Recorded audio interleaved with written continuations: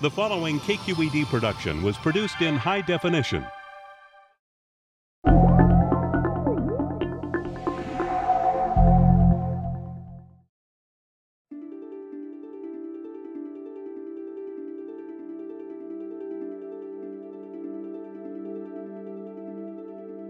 Most people are fascinated by undersea creatures. But for some, it only takes a single experience to turn fascination into passion. Seahorses completely captured my heart in that first encounter that I ever had. I was snorkeling through a mangrove forest. I knew immediately when I saw it because it had its tail wrapped around a mangrove root. I took my pinky finger and I rubbed it down her belly, and she unwound her tail from the mangrove root and wrapped her tail around my finger and just stood there holding hands with me. And I was completely hooked. I was crying in my face mask. Healy Hamilton is the director of the Center for Biodiversity Research at the California Academy of Sciences in San Francisco. She's part of a growing group of scientists around the world who are trying to learn enough about seahorses to establish critical conservation zones. Seahorses are some of the most magical and mysterious fish in the world's oceans. It has a head like a horse. It has a tail like a monkey.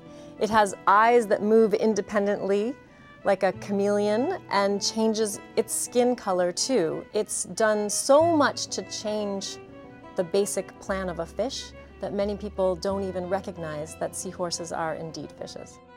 Seahorses, sea dragons, pipefish, and pipe horses. Welcome to the family Cygnathidae. Although first classified by Carl Linnaeus back in 1758, many of the details about this elusive family still remain a mystery. And some of the things we do know about them are odd, to say the least. They actually have mating rituals that most people don't get to see, but males and females have a faithful pair bonding dance that they engage in every morning. When they decide to mate, they'll join together and rise in the water column as the female deposits her eggs in the male's brood pouch. That's right, seahorses are the only creatures in the animal kingdom where the male gets pregnant and gives birth. Fertilization happens in his belly, development happens there, and after a few weeks, the male seahorse contracts, and out of his belly come perfectly formed miniature seahorses, but for fish, they're quite advanced. So the trade-off in birthing such advanced young is that many fewer of them are produced. Seahorse young are dispersed into the water column and they float away, and we don't know about survival rates. Adults settle into small home ranges and use their extraordinary camouflage abilities to blend in with the corals, mangroves, and seagrass beds in which they live. Seahorses live in some of the world's most threatened habitats, the coastal oceans, where human impacts are really profound and severe.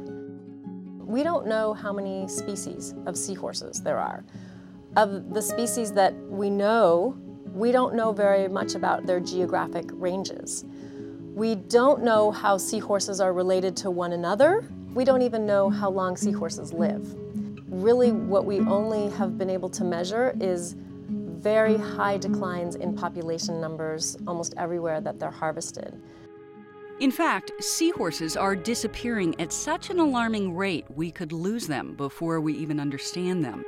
Until recently, we didn't even know that seahorses were being caught and collected at a rate that threatens their survival. There's a large international demand for seahorses for several different types of products. It's estimated that at least a few 100,000 seahorses are removed each year to supply the aquarium trade. They're also used as curios. You can buy seahorse keychains, seahorse bookends, seahorse mobiles. That's a very sad fate for such an amazing animal. But both of those are relatively low in numbers compared to their demand as an ingredient in traditional Chinese medicine. Traditional Chinese medicine dates back more than 2,000 years. At least a quarter of the world's population uses this medical practice, which drives a growing multi-billion-dollar international industry. In this culture, seahorses are used to treat conditions ranging from asthma to sexual dysfunction, which may explain the popularity of seahorse kebabs at Chinese outdoor markets. It's estimated that about 25 million seahorses a year are pulled out of the world's oceans to supply this trade. The numbers are really unknown, but when you go to Chinatown in any major city, including here in the US, you can go from store to store and see huge cartons and jars and bags filled with seahorses. You never see those kinds of concentrations in the wild. It's clearly an unsustainable trade. And the high value placed on certain species, coupled with the fact that their value increases with rarity, provides incentives for overexploitation. With sales climbing by an estimated 10% per year, clearly something has to change. In the mid-1980s, a biologist named Amanda Vincent started working on seahorse reproduction, and at the same time she was working in areas where she saw markets filled with dried seahorses for sale. And so she founded Project Seahorse.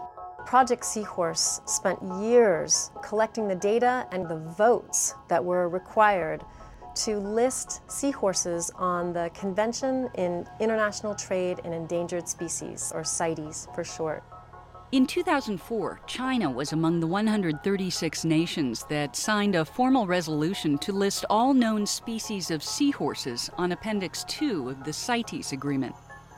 This means that signatory countries recognize that uncontrolled harvesting of wild seahorses threatens their survival, and it lays the groundwork for regulating the trade. But how do we develop effective management strategies if we aren't even sure what species are being traded? Seahorses are really hard to identify, and once they make it to market and they've been bleached, they're very shrunken, it becomes very difficult to use our standard methods to try to identify what species it is. And so in order to facilitate global species identification, we created this database called Seahorse Sleuths. The Seahorse Sleuth database enables biologists to identify seahorse species using DNA sequences. The hope is that tracking these sequences will help determine which species are being most heavily exploited, and in some cases, from which ocean basins they are being taken. Armed with this tool, Healy wanted to find out if California's species, the Pacific seahorse, is being used in the medicine trade. So she ventured into San Francisco's Chinatown to find out. Hello, can I see the seahorses? Do you know where they come from?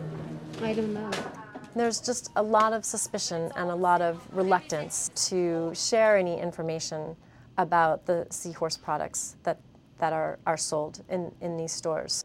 Fortunately, modern science gives us another way to determine what types of seahorses are being traded.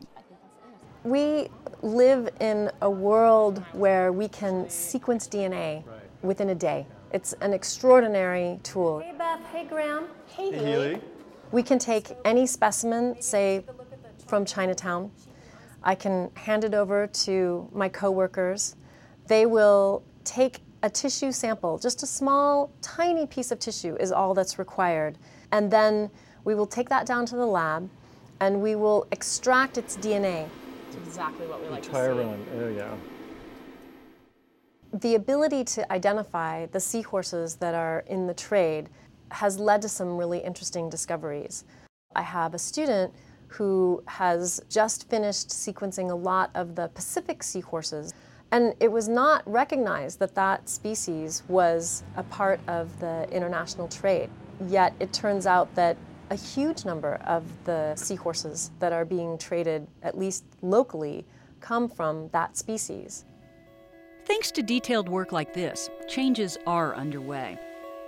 Although it's not yet illegal to sell seahorses in the U.S., Project Seahorse is working closely with Chinese medicine practitioners and fishermen around the world to develop sustainable seahorse harvesting practices. And public aquariums, like the Monterey Bay Aquarium, are developing ever more successful captive breeding programs, which reduce the impact on wild populations and may one day help to repopulate depleted species. Our coastal oceans serve us in so many different ways, and most of which we don't recognize that well. We don't put a dollar value on them, so they're not calculated into our economy. Seahorses are ambassadors for this kind of an ecosystem. Where the seahorses go is where the health of our coastal ocean ecosystems go.